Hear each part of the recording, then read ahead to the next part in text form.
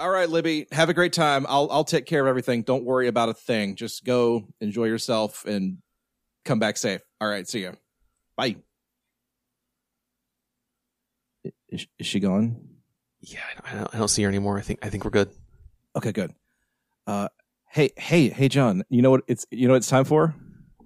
The stupidest fucking thing we can think of.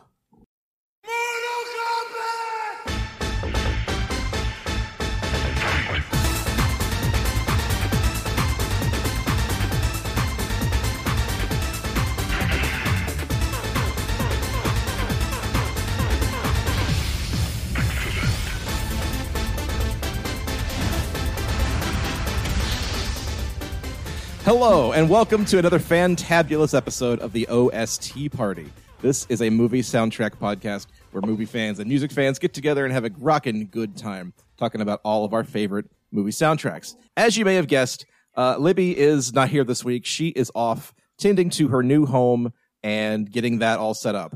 So in the meantime, I have taken the reins of this wacky adventure of ours, and I have press ganged my co-host from Christmas Creeps, Johnny Five, the human robot, into joining me. John, what's going on, buddy? Hi. I watched a thing and listened to a thing, which is different because normally I just watch a thing. Yeah, this is a whole different setup we got here. Brave New World. A brave new world and such stupid music in it. But tonight we are discussing the soundtrack and the film of 1995's Mortal Kombat. This is the 25th anniversary of Mortal Kombat. And good Lord, I'm so old. So old. You didn't have to say that number out loud, man. You didn't have to. But I do. That's the thing. That's just the thing. That's how we mark time. That's what we do here. I mean, everything has to have an anniversary and everything has to have a birthday. So, fuck it. Actually, it's closer to the 25th birthday of Mortal Kombat 3 than it is the 25th of the Mortal Kombat movie. Because the movie didn't come out until August. And the game, or the arcade game, Mortal Kombat 3 came out in April of 1995. People who wrote this movie didn't know about that. They only barely knew about Mortal Kombat 2. Yeah, apparently not. But before we get into any of that, let me just take you through our polls from the last episode real quick. So on the last episode, we did 90s soundtrack cover songs. And we asked you to tell us, of the 10 that we gave you, which ones were the best. In round one, the winner was Tia Carrera's cover of Sweet's Ballroom Blitz from the Wayne's World soundtrack, which was pretty obviously was going to be the winner. Second place was Mudhoney covering Elvis Costello's Pump It Up. And TVI and One both got exactly one vote apiece. So thanks a lot, everybody. That's great. The winner of round two was Fiona Apple covering the Beatles Across the Universe from the Pleasantville soundtrack. And then weirdly tied for second place, we had I'll Never Fall in Love Again from the Austin Powers The Spy Who Shagged Me soundtrack and Time Won't Let Me from the Time Cop soundtrack, both tied for second place, which is very odd. So then going into the final, head-to-head, Across the Universe versus Ballroom Blitz. And Ballroom Blitz, y'all voted, was better than Across the Universe. 75% of y'all said Ballroom Blitz was the best. And I really cannot argue that. So at the end of this episode, we will be putting up a poll for you to tell us what song is the best song off the Mortal Kombat soundtrack. And that's going to be a very interesting thing indeed, because this soundtrack, whoo boy, let's just dive right into it. It's kind of the best and worst of mid 90s techno and thrash. John, what are your thoughts? One of the things where, you know how Wolf Mother, the reason for their existence is basically because you couldn't get Led Zeppelin to play ball with your licensing? Yeah. This soundtrack just feels like the entire time they're just did Trent pick up the phone yet? Did Trent answer? Yeah, a lot of this, a couple of the bands in here could charitably be described as Nine Inch Nails cover bands. And then you've got some groups that really they sound like they're just trying to be Megadeth. And then you've got, this is basically... They got the Fear Factory guy on here twice. But then you've got all this weird, techno pop, new age bullshit. And it's what this soundtrack really is, I think, is pure moods for dudes. Yeah, that makes sense. It's a little too harsh to be to be like, yeah, pure moods, but only a little bit. Yeah. You can't relax to this music, but you can definitely get a workout in, I guess. It's the kind of workout like you would probably give yourself a heart attack trying to keep up with the beat, but good luck with that. So, John, I guess real quick, what's your history with Mortal Kombat? Are you a fan? Are you familiar with it? What's your feeling on this? The movie or the game or just the franchise overall? Give me the whole thing, the franchise overall. We're here to talk about Mortal Kombat writ large. In terms of fighting games, because I'm trash with poor taste, Tekken has always been my favorite. Okay. For Mortal Kombat, I did play the original ones back when they were relevant. And I think Deadly Alliance was the one I played on GameCube. Beyond that, I have no experience with the games. The games take themselves way more seriously than one would expect. I can say that. But that's fighting games for you. Yeah. Like most kids our age, I played the first 2 or 3 pretty religiously just because it was the hot thing and it was very edgy and cool. And then Mortal Kombat went down this weird rabbit hole where it was just not about the fighting games anymore. Like they did that weird the Sub-Zero mythology. Shaolin monks and the cartoon Defenders of the Realm or whatever. Yeah, it was just this isn't Mortal Kombat anymore, and you're trying too hard to branch out, and it's just not that interesting. Well, it's kind of like the Street Fighter movie where it's okay. You have this game that's about you pick 2 people out of the set of 8/12/16, and they punch each other until one falls down. So now you've basically given me Rambo Part 2, but with Jean-Claude Van Damme almost. Yeah. And then with Mortal Kombat, they at least tried to bullshit their way into a story because if you ever play the arcade games, and you win the game with one of the characters, you'll get a full paragraph of backstory about that character. And so they kind of sort of wrote a little bit, but then with the movie, they pretty much did just take the bones of the Bruce Lee movie Enter the Dragon and just make that the plot of Mortal Kombat. Well, the problem is that was what the game was already, though. I mean, they basically took the couple paragraphs that the game gives you and just filled in some blanks. Yeah, they didn't go too far off the beaten path for that. The game was already just trying to be Enter the Dragon. Yeah, so they didn't really have much of a challenge when they were making this movie. But then the movie, I don't know, the movie's actually kind of interesting. I think it's probably still Paul Anderson's best movie, which considering the career he's had since this is kind of sad. After this, he went on and he did Event Horizon, which is interesting enough. But then he made 4 or 5 of the 6 Resident Evil movies. And I don't know how you feel about Resident Evil, but there's maybe half a good movie in that entire series. Yeah, I've only seen the first one of those, and when I noticed what they were doing with the runs after that, I was just no, I'm good. Yeah. Thank you.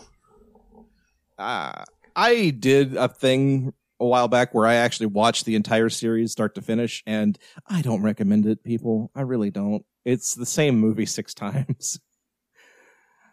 But then, so with Mortal Kombat, I think the thing that they did right with this was they really did just focus on the fight scenes, because obviously that's what people are coming to for in Mortal Kombat, was they want to see good fight scenes. They want to see some weird sort of sci-fi fantasy thing, and they give that a little bit, but not too much.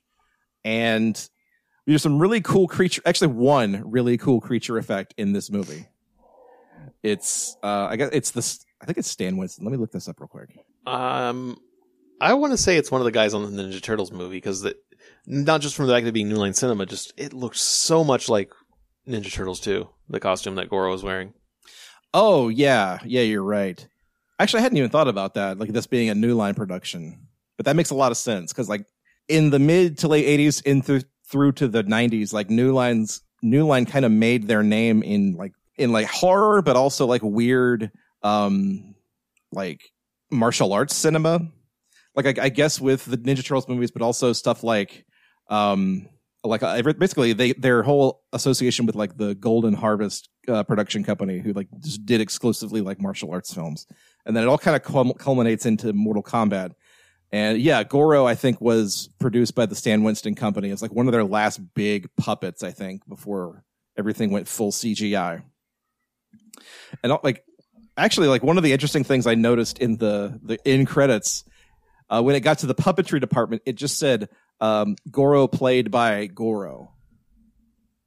So they're not copying to do that bullshit. They're not copying to the fact that he was engineered and produced by a team of people. It's just, oh no, this is a real life effect. He's real. The prince of the Shokan underworld, he's a real person. He happens to be voiced by Kevin Michael Richardson, but he's a real person. Anyway. That's who that was. Yeah. It was bugging the hell out of me. It was like, I know that voice. I can fucking place the name, though. It's Kevin Michael Richardson, who I think most people know him. See, I'm going to say most people, and I mean myself, know him as Cleveland Jr. on The Cleveland Show. But he's a voice actor who's done just about everything. Where do I know him from? He's Saravok. That's what I know him from. Mm-hmm. He's because I'm a fucking nerd. He's Captain Gantu in the Lilo and Stitch movie. He played the Joker for a little while, apparently, in one of the Batman cartoon series. He's on The Simpsons. He's on American Dad. He's on just about everything, really. So it's not surprising that they would get him to voice, Goro. But then let's jump into the soundtrack real quick. So before we do that, I have a bunch of notes for the soundtrack. This is Billboarding School, where I tell you about the Billboard stats for these things. So the Mortal Kombat soundtrack came out August 15th, 1995, hit the charts September 9th, 1995 at number 40. That week, the number one album in America was the soundtrack to Dangerous Minds. It's like this was like the middle of Gangster's Paradise fever. And then here comes Mortal Kombat. It peaked in its third week at number 10, lasted 46 weeks on the charts. Why? My only guess is that it was a hit when it came out, and then when it hit video, it went back up the charts for a while, and it just hung out there for the better part of a year. It went platinum, won a bunch of like film and music awards, and wound up like spawning its own sequel, Mortal Kombat: More Combat, came out in 1996. And as far as I could tell, that album did not chart at all. This album dropped off the charts July 27th, 1996, after 46 weeks. The number one album that week was Nas's It Was Written. The highest charting soundtrack that week was the soundtrack to The Nutty Professor at number 12. This mid-90s period was that weird era where like nothing made sense, and like, sure, that can be a hit. Why not? The Nutty Professor soundtrack, was that where Aaliyah's Are You That Somebody was on that one? No, that's Dr. Dolittle I'm thinking of. Yeah, that's Dr. Dolittle. Yeah. Oh, God, I forgot that was on a soundtrack. Yeah, you're right. Yeah, because if you watch the music video, which MTV played like 30 times a day back in 98, like there were clips of Dr. Dolittle in the middle of Aaliyah dancing around. Why? I mean, I guess that's, everything's got to be a hit. Yeah, the fucking 90s. But it gets better because the Mortal Kombat soundtrack. So there's actually two soundtracks we can talk about here. There's the score and then there's the soundtrack. The score was produced by George Clinton, not that George Clinton, George S. Clinton, who was a film composer from the 80s and 90s. Did everything from like a couple of Cheech and Chong movies to Mortal Kombat to the entire Austin Powers trilogy and the Santa Claus 2 and 3. So this guy does a little bit of everything. But the thing that I thought was most interesting about the score was that the featured guitarist in the score was none other than Buckethead. Yeah. And oh boy, you can tell. You didn't even need to see the credit to know, like, oh shit, that's some Buckethead I'm hearing right there. And then a couple of those tracks from the score wind up on the soundtrack. So where should we start with the soundtrack, John? We should start at number 15 because that's where the fucking Mortal Kombat theme is for some reason. Where you won it, 15 out of 17. Yeah, that's true, 15 out of 17. That's where the movie starts too. Like, you don't even get like credits, music, or like any of those stingers, anything. It just jumps straight into, the guy screaming Mortal Kombat. So here, I mean, you all know this song. It's Techno Syndrome by the Immortals, aka the Mortal Kombat theme.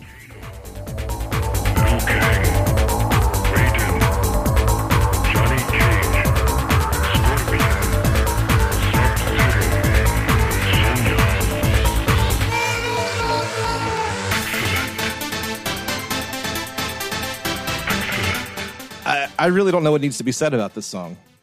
Well, we know who the Immortals are, right? No, I don't. The Immortals are just Lords of Acid with a different name. I did not know that. Oh, it's not the only surprise in this fucking artist list. Tell me more. Well, Lords of Acid, you know them, right? They did songs like I Must Increase My Bust, a bunch of like sex joke songs, basically. Okay. I think they have more songs that are dick jokes than songs that aren't, to be honest.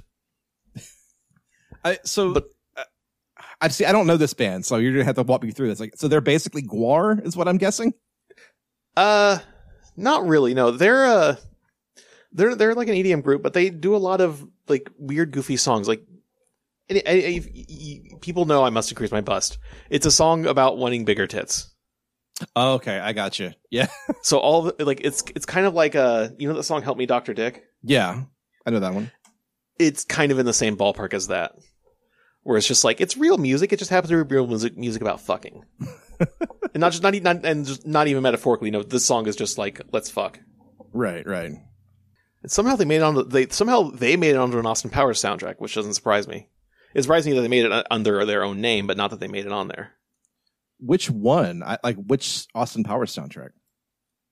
They are on The Spy Who Shagged Me. Their song "Am I Sexy" made it on there, which George S. Clinton has on there too, like you said. So that doesn't really surprise me. Right? Yeah. So that's 2 episodes in a row we've mentioned The Spy Who Shagged Me soundtrack.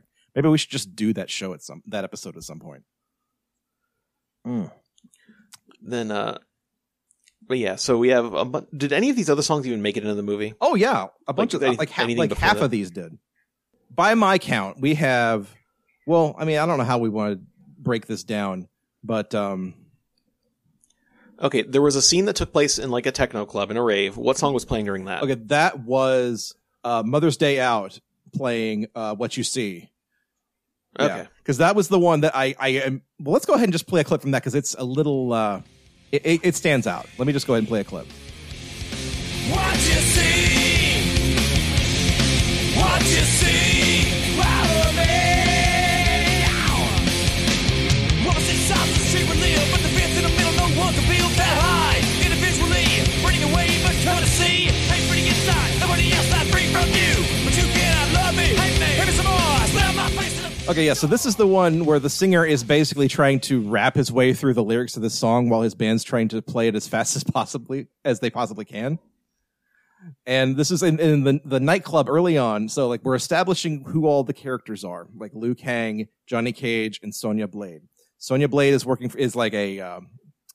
she's basically like a SWAT team paramilitary kind of person, and she's after Kano, who murdered her partner, and he's hiding out in this like nightclub / rave / warehouse place while Mother's Day Out is playing What You See during this like giant rave.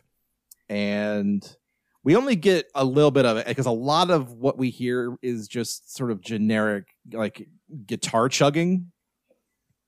And you only hear just a little bit of that song. And that's a lot of the rock stuff in this soundtrack comes out like that. Like you only hear a little bit of it in the distant background.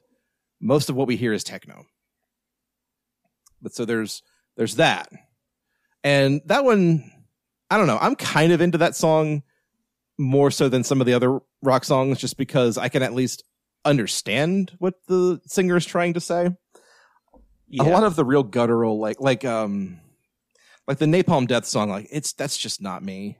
That's not. I mean, we could basically just work our way backwards to the soundtrack. Sure, that's what we're doing at this point. We're pretty much doing that. So yeah, yes, we have Napalm Death and Bile. They're kind of interchangeable in my opinion.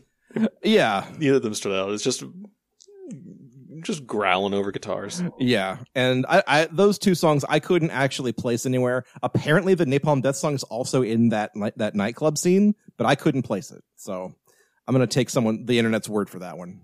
Going backwards, I guess. Yeah. The next really like standout track is Fear Factory's Zero Signal. Yeah, there's some typo negative shows up in there, and that's always a treat. But I mean, it's just typo negative being typo negative, though. It doesn't really stand out. I don't think it was in the movie at all. Yeah, I don't think so either. But like the back half of this soundtrack is like it's almost like perfectly split down the middle. The back half is all of the metal, thrash, death metal stuff. And then the front half is like all your techno music, which is fine by me. Yeah. Because like I can listen to one half or the other and just be okay with that. Yeah. But yeah, so Fear Factory and Zero Signal. This is in the scene where Johnny Cage fights Scorpion. And we've kind of given up on the plot of the movie at this point, this early in the show. The plot is fights. Here's the plot. They all go to Outworld. Liu Kang fights some random guy. Sonya Blade fights Kano. Johnny Cage fights Scorpion. Liu Kang fights Sub-Zero. Liu Kang fights Reptile. Johnny Cage fights Goro. Liu Kang fights Shang Tsung. That's the plot. All in service of Liu Kang saving the world by winning fights. That's basically the plot of the movie. And if you're not okay with that, well, think of it like this. The plot of Mortal Kombat is basically the plot of Harry Potter. I mean, what do you want us to say about this movie? The most well-known name in it is Christopher Lambert in 1995, which is about 5 years after you should know who Christopher Lambert is. Yeah. Like he had, at this point, he had done 3 Highlander movies and he was definitely on his way out. And this was kind of his last big hit, I think.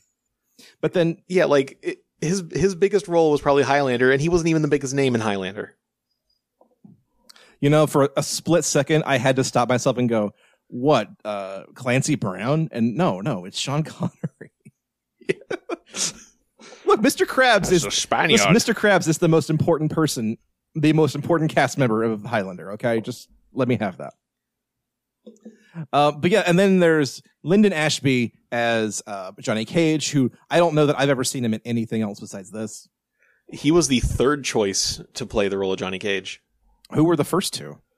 Brandon Lee, who was not available for obvious reasons. Yes, and then Jean-Claude Van Damme, who turned it down to be Guile in Street Fighter instead. Oh, wow.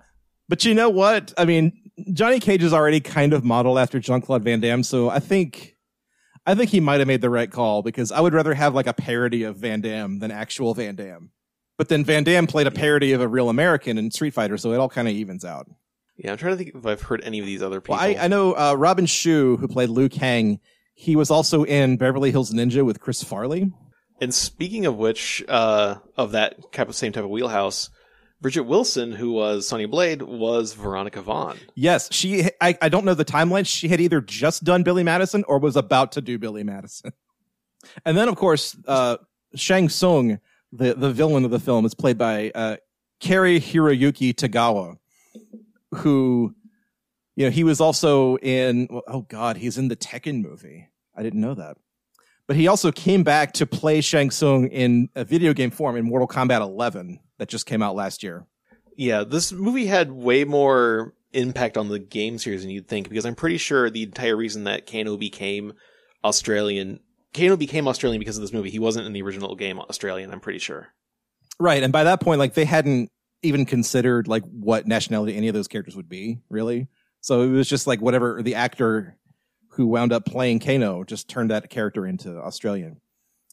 It reminds me of like a circumstance in the Street Fighter movie where after that movie, because of the way the Ken character pronounces the name Ryu, he calls him Ryu. And so that was the first time any like American had ever heard that name pronounced as far as Street Fighter is concerned. So for like an entire generation, Ryu was Ryu. And it only like more recently became like they only recently like I guess corrected that. Yeah, it's kind of like how in Grand Theft Auto 3, even the character who is her brother, who presumably would know how her name is actually pronounced, and is also a native Japanese speaker, will still call Asuka instead. I mean, just the tiniest little variation, but it's so important, and it just carries that much weight. Like it just becomes, you know, bigger than itself. And oh no, Frank Welker was the biggest name in this movie. Sorry. Yeah, I mean, literally, he literally plays the largest character in this film. Yeah. So there you go. Nibbler. Megatron. Yeah. Apparently, Steven Spielberg was originally going to be in this until he just didn't have the time to. Dear God. Was he gonna play fucking Johnny Cage's director? Yes. Because that character is so Steven Spielberg, like it can't not be a direct parody of him. Yeah, it was originally supposed to be Spielberg until Spielberg backed out because he didn't have the time to do it, so they got Sandy Helberg instead. So he didn't have the time, which I feel like is a lie for him saying, I don't want to. I feel like Spielberg wouldn't have actually done like that. He agreed to it. He's like, yeah, sure, I'll show up. And like, he's like, wait, I'm showing up for what? Oh, yeah, scheduling conflicts. Yeah, can't do that anymore. Sorry, guys. But then he actually did do that in Austin Powers 3. So, whatever. I guess they had more money to play with. So yeah, that's the cast of Mortal Kombat. There you go. But getting back to the soundtrack here, so let's take a quick listen to Fear Factory's Zero Signal.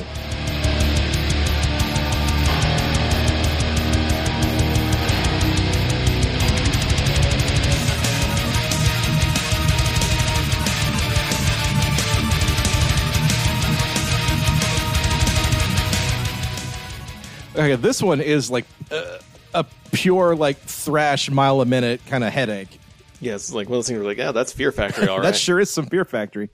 But it scores the scene where Johnny Cage is fighting Scorpion, and Scorpion has like sucked him into this weird nether realm where they're having a fight on old bamboo like scaffolding, and skulls are everywhere and fire is everywhere, and it's just a fucking mess. It's horrifying. And this music makes it so tense. I love it. Yeah, and for whatever reason, Scorpion's claw is actually one of the sandworms from Beetlejuice. Yeah, it's okay. That's something I want to talk about too, because like this is the only thing I know of where his claws are alive. Like in every other Mortal Kombat iteration, they're either ropes or chains. Yeah. But here it's like little worms that like fly out of his wrist. I guess because they thought that would be cool. And honestly, when you're talking about Mortal Kombat, that's all the excuse you need.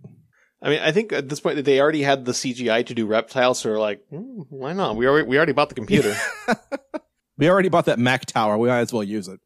I don't remember where I saw it, but I saw a behind the scenes thing for this movie once showing the fight with Reptile, and neither Ramanshu nor Paul Anderson had any idea what they were going to make Reptile look like when they filmed that scene where he was like fighting with a little CGI Reptile. Oh yeah. Like this is pre-Andy Serkis. We didn't have a weird guy in a tennis ball suit back then. So it was just Ramanshu just fighting with nothing.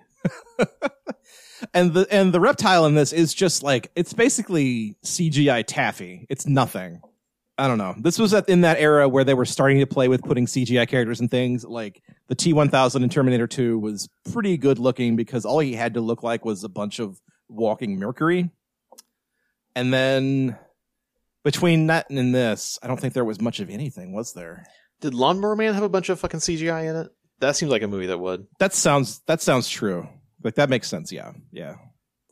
And then I guess the best part of this sequence here is the end where we get basically Scorpion trying to pull off a fatality and ripping his face off to show off that skull, which in 2020 looks extremely silly. Yeah. And he starts breathing fire and shit. And then, Johnny Cage swipes at him with a bladed shield, and he just explodes in a explosion of like blood and guts and fire and awfulness. It's a thing that probably bugged me back when I was 11 watching this, of just like, this is a movie about punch sport. Why are so many people throwing around swords and bladed shields and all of this shit?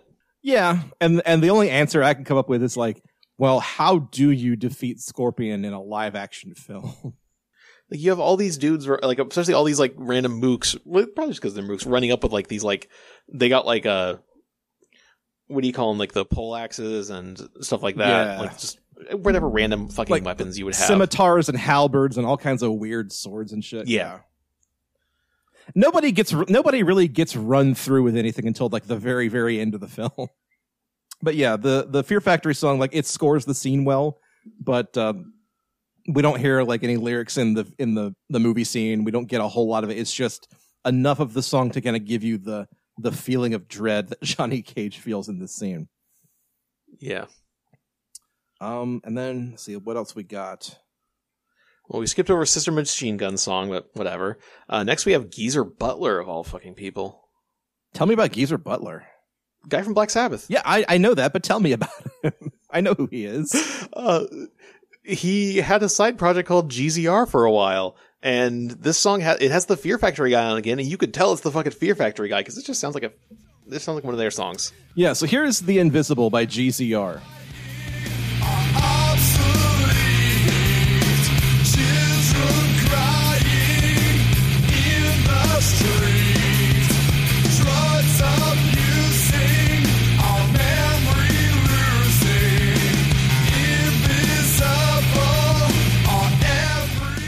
Now, looking at the soundtrack here, I actually see that GZR is stylized G//Z/R.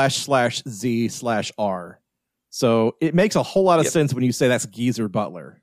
That's just a dumb stylization to me. Which, of course, because he's British, Geezer himself referred to the band as GZR. GZR. Okay, that makes more sense, yeah. This might be either my favorite or second favorite song on the soundtrack, to be honest. This is a pretty good one, I think. And this one doesn't even appear in the film, I don't think. Like, I can't really say why it is, personally, that I'm like, no, the Fear Factory is garbage, but the Fear Factory guy's side project, no, that's good. I wrote in my notes that this lands somewhere between Biohazard and Helmet, which might be the most 90s thing I've ever said on this show.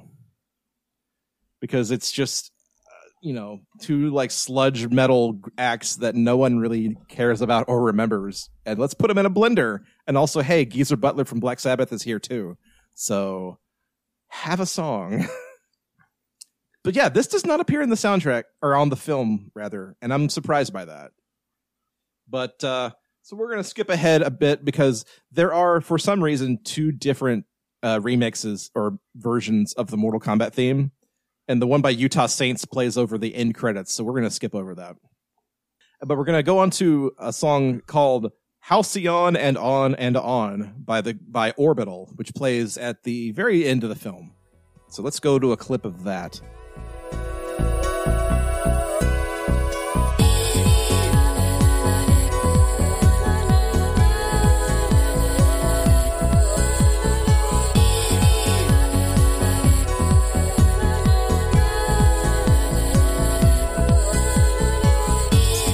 So when I said this was pure moods for dudes, I was basically thinking of this song. Yeah, I'm going to be straight up honest with you. I got to about 4 minutes in this song and just started hitting like the skip through button because I'm like, okay, I get the point. Yeah, because this song is 9.5 minutes of dance beats and ladies singing very low in the mix. And it's kind of soothing and it's kind of... I don't know. It's extremely, extremely 90s. But this is the song that plays after Liu Kang has defeated Shang Tsung, and they've all decided to go home, and everyone is happy because we've saved the world. This is the song that plays to signify that they've saved the world. I mean, this is the kind of song that Renata Bliss, your freestyle dance instructor, is going to dance over. That's all it comes down to. It's garbage. I'm being a little harsh, but only a little bit. Like, it's just kind of like it's a nothing of a song. I mean, kind of, yes. But this is exactly the kind of thing I would put on in the background just to forget that I was playing music. I'll say it that way. Like I wouldn't. Yeah, it's like it's the kind of thing you would put on in your Twitch stream so that they wouldn't like mute your audio later in the VOD for copyright reasons. Yeah. I mean, how many different ways can we make fun of the song? This is music to forget the sound of music to. This is music to buy music on TV from. This is. Yeah, I feel a little bad about being as harsh to the song as I am, but only a little bit. This song it dragged on for 9 minutes because it's like a remix of a remix, apparently. Yeah. And there's not really much variation in it. It's almost just very ambient. It's extremely ambient, yeah. And honestly, I don't hate this song. This is actually one of the ones I prefer, mostly because I just hate that it's 9.5 minutes long. I hate that it's so long, but I don't mind it when it's mixed in with all this other like stuff like Fear Factory and Typo Negative and Napalm Death. Like I kind of prefer this to that, I guess. I prefer this sound to that sound, which is strange because I'm the guy who unironically thinks that the best album of all time is Megadeth's Rest in Peace. Having said that, I do prefer this. Yeah, this album is just about 25 minutes too long. Mm-hmm. You can cut 2 or 3 minutes from each of these songs and be just fine. But moving on, so track number 5 is called Control, and it's by Tracy Lords, who I'm assuming is that Tracy Lords. Yes. It is that Tracy Lords. But this isn't like the original version of that song. This is an instrumental remixed by Juno Reactor. Because there is no Tracy Lords in this song at all. Yeah, and I would say everything we said about the last song applies to this one. Just it's only 6 minutes long instead of 9 minutes long. But again, it's a lot of the lack of vocals. It's supposed to be a backing track. Like, it's supposed to have vocals on it. You can tell that there's supposed to be vocals because it's very... Did you ever play the original Guitar Hero where they had Spanish Castle Magic but didn't have any lyrics? Yes. So you're just kind of like, okay, this is very repetitive. Like, what's going on? And if you don't know the song, you're just like, well, that was nothing. Yeah, like that was a strange experience because I knew the song and I was like, what is this? But yeah, you can tell there's like dead space in this song. And this one also runs on for like 6.5 minutes. So there's got to be something else going on here. But yeah, this is like a remix that took out all of the Tracy Lords. But still, they credited Tracy Lords? I don't get it. But yeah, so let's go ahead and play this version of Control.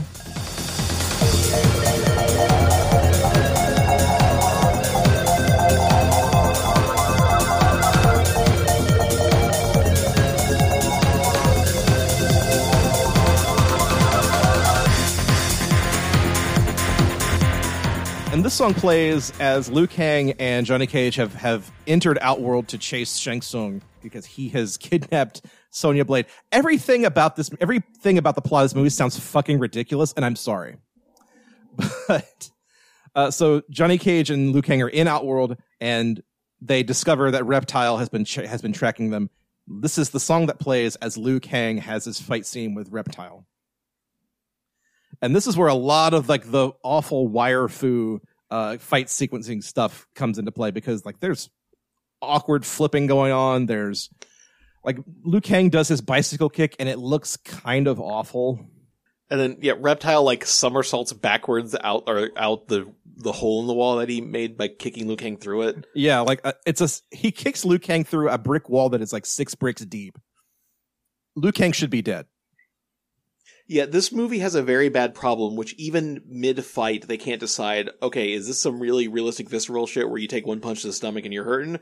Or is this a video game? Right. They can't decide. It vacillates even mid-fight. Yeah, like this is a movie where Kano can kick Sonya in the stomach in slow motion and you can see that it's fucking devastating. And then, like, an hour later, Liu Kang can get thrown through a 6-foot brick wall and be fine. He is the chosen one. He is the chosen one. I guess that's all you need, really. But it's the fight between Art and Goro really comes to mind because, like, Goro sits there punching Art in the stomach several times, and then Goro hits him once, and they're just like, "No, Art! Oh no, Art! Oh, it's like maybe you shouldn't have decided to fight Goro if you can only take one hit, dude." Yeah, really.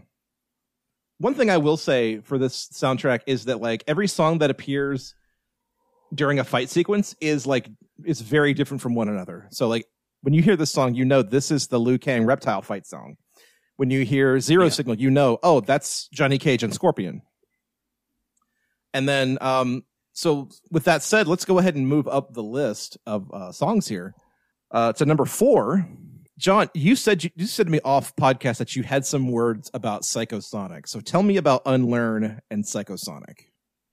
Oh, well, it's just the fact that Psychosonic had in a guy named Theodore Beale, and that should set up a red flag to just about anybody, because Theodore Beale is no Nazi Vox Day.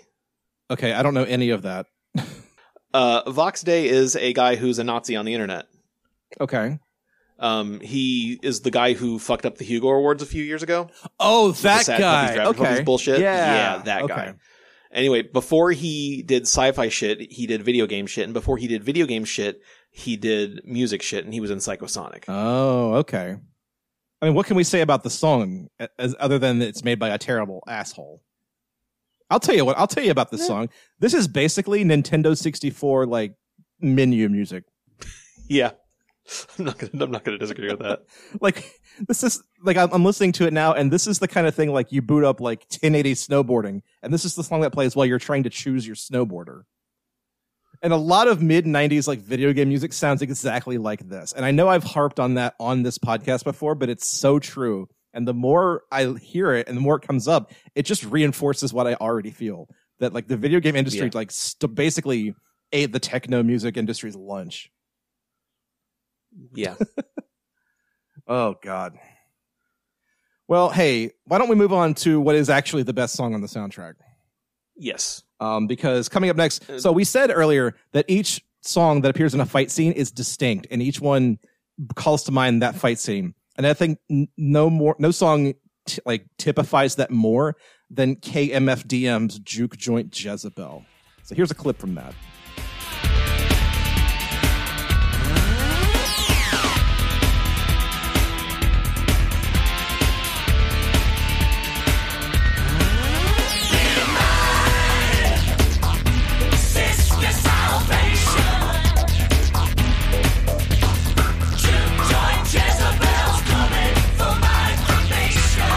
This song is so fucking cool. Yeah, which is really funny because the KMFDM guy doesn't like it. Really?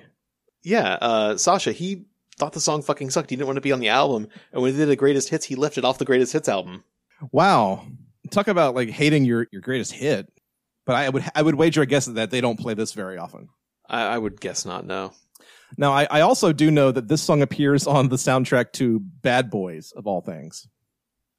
So they must not have hated the song that much to make, 2 times the paycheck from it. But I don't know, something about this song, it kind of marries the two sides of the album to me. Like it's you get that techno flavor and you get that sort of thrash flavor, and then you've got in between this really strange sort of chorus singing the song. And it's just very appealing to me. It's everything that I like about weird music.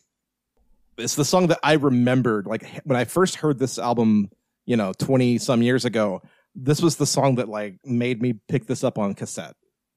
And hearing it again is like, oh God, there's so many memories tied up in the song of just like being 12 years old and watching Mortal Kombat. Oh God. Yeah, I don't think we quite mentioned where is this in the movie. Okay, I'm sorry. But yeah, this is the, I think, second or third fight in the entire film where Sonya finally gets to go up against Kano. Yes. And this is a brutal little fight because the hits just, they hurt. Like they hit in like the slow motion hits that I talked about earlier. Like you can tell there's a history between these two characters and how she really just hates his guts and he's just toying with her. And it's a really like well choreographed fight scene, I think. And the song kind of underscores just how sick and kind of sexual the whole thing is. Yeah. Especially the end where she like gets his head between her legs and just snaps his neck. Except like you pointed out, she snaps his neck with her shins and not her thighs, which seems very hard to do. They start filming the scene. They're just like, no, move his head down a little bit. Shannon Tweed's on the phone. She sounds mad. Which actually, I have a better explanation for that. This is a PG-13 film, believe it or not. Yeah, that's it. So I have a feeling somebody in the production said, "Oh no, that looks too suggestive. Let's put his head down near her feet, I guess." Yeah. Give her a little bit of dignity as she fucking murders him. But yeah, this is a great song. This is the one that I've kind of pulled off of the soundtrack and put into my playlist. And then last but not least, we've got let's see here. Oh God. Okay. So we've got Gravity Kills with Goodbye, the demo version, apparently, which plays over the end credits. So here's a little bit of Gravity Kills, everybody.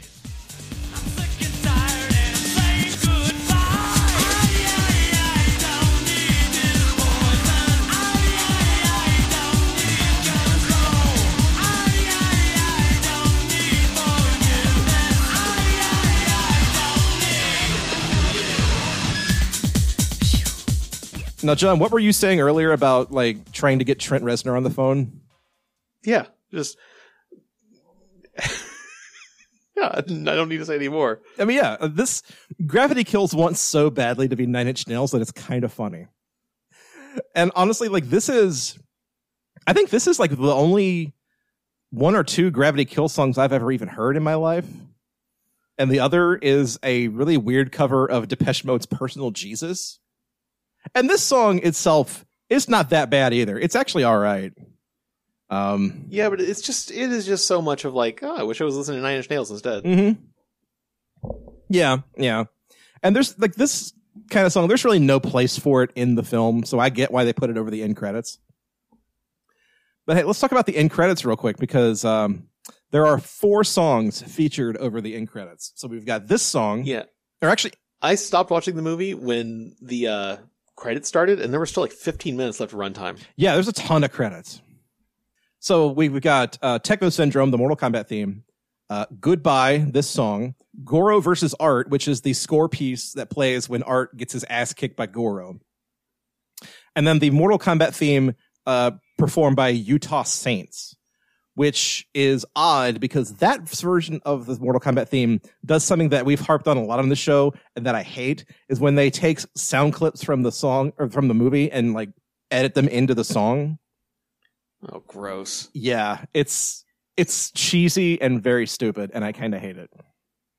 But yeah, that's all we got for Mortal Kombat here. I mean, there's a couple of songs we didn't really get to. Bile by I Reject, Blood and Fire by Typo Negative, Sister Machine Gun doing Burn. I'm sorry, excuse me. Bile performing I Reject. But there's a lot of filler, and there's a couple of really killer tracks on this. But for the most part, I'm still kind of into this album. I enjoy it overall, but I'm not in any hurry to listen to any individual song aside from, KMFDM or maybe Fear Factory. John, what do you think? Yeah, I think this is one of those albums where you're going to pick it up because you recognize one or two of the artist names on it, and the rest of it is designed to be inoffensive enough that you won't turn it off. Yeah, pretty much. Yeah. One of the things that I think is interesting here is that there are so many songs that are in the movie, apparently, according to the end credits, but they're not on the soundtrack. And I'm talking about there's 3 Stabbing Westward songs that are listed in the credits that are not in the soundtrack or that I could tell in the film at all. And I'm not sure why those were included.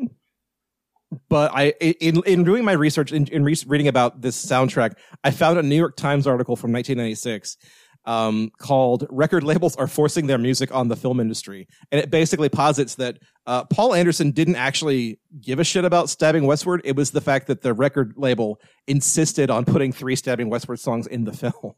Yeah, and this was about like 4 years before anyone even knew who the fuck Stabbing Westward were. I mean, to be fair, I still don't know who they are. The only song I've ever heard of theirs on the radio is Save Yourself, and that came out in like 98 or 99. Yeah, the only other song of theirs that I know is Haunting Me, but again, same period, 98 or 99. I think it's called Violent Mood Swings. It's on the Clerks soundtrack. Yeah, that's one of their first songs, but I guess you've heard of them more than I have then. I've only heard of anything off of Darkest Days, basically. I mean, that's the only song of theirs I actually know that I know. And the fact that there's 3 listed in this film's, end credits, it's a mystery to me. It really is. But then this album was successful enough that it spawned its own sequel called More Kombat. We talked about that a minute ago. There was a soundtrack to the video game Mortal Kombat, the album. There was the soundtrack album for the movie. There was the score album for the movie. There was the sequel album to the soundtrack album. And then there was the soundtrack to Mortal Kombat Annihilation, which I doubt we will ever get to anytime soon, because the less said about Mortal Kombat Annihilation, the better off we're all going to be. Yeah. Because as silly and goofy as this movie is, and rest assured, it very much is, Annihilation is 10 times worse in every conceivable way. And that's something you have to find out the hard way. Because, I had heard for years how bad Mortal Kombat Annihilation was, and was like, oh, okay, I guess I just won't ever watch it. And then one day I did, because I was laid up at home with, walking pneumonia, couldn't go anywhere, couldn't do anything, whacked up on cough medicine, and said, hey, what the hell, we'll put on Mortal Kombat Annihilation. I thought I was going crazy. It was one of the worst experiences of my life.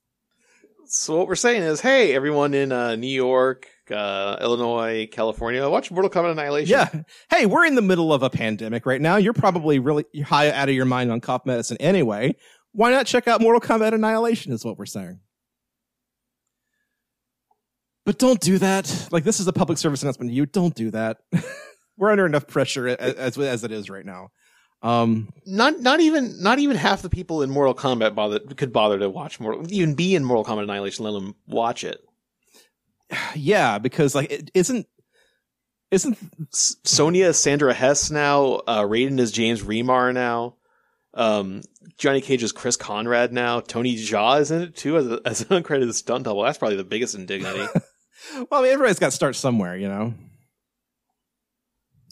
But wow, yeah. So let me dig up that soundtrack real quick because I'm curious. So the Mortal Kombat Annihilation soundtrack it features in no particular. To be honest, it's a better soundtrack. Oh man, so we got Rammstein, we got KMFDM, we got Megadeth, we got more Psychosonic, we got more Juno Reactor, more George Clinton and Buckethead, The Future Sound of London, Lunatic Calm, Face to Face, Manbreak, Scooter, Pitch Shifter. This might actually be a better album. I don't know.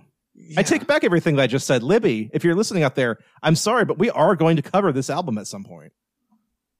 That's the end of the show, everybody. I think I just called my shot, and I think that I'm going to have to pay for it. Ugh. So, yeah, that's going to cover it for Mortal Kombat tonight. If you have any questions or comments, you can send those to us at ostpartypod@gmail.com or tweet at us at ostparty. Or you can tweet at me any angry comments about this episode at Cordial Wombat. I'll be on Twitter.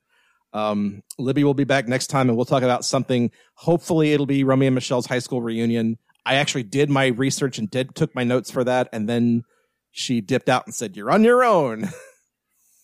So stick around for that, and we will have the poll for this episode up in a day or two following this episode's release. So we will see y'all on the other side of April, I guess. So for OST Party, I'm Joseph Wade. I am Johnny 5, the Human Robot. Buy the ticket. Test your might.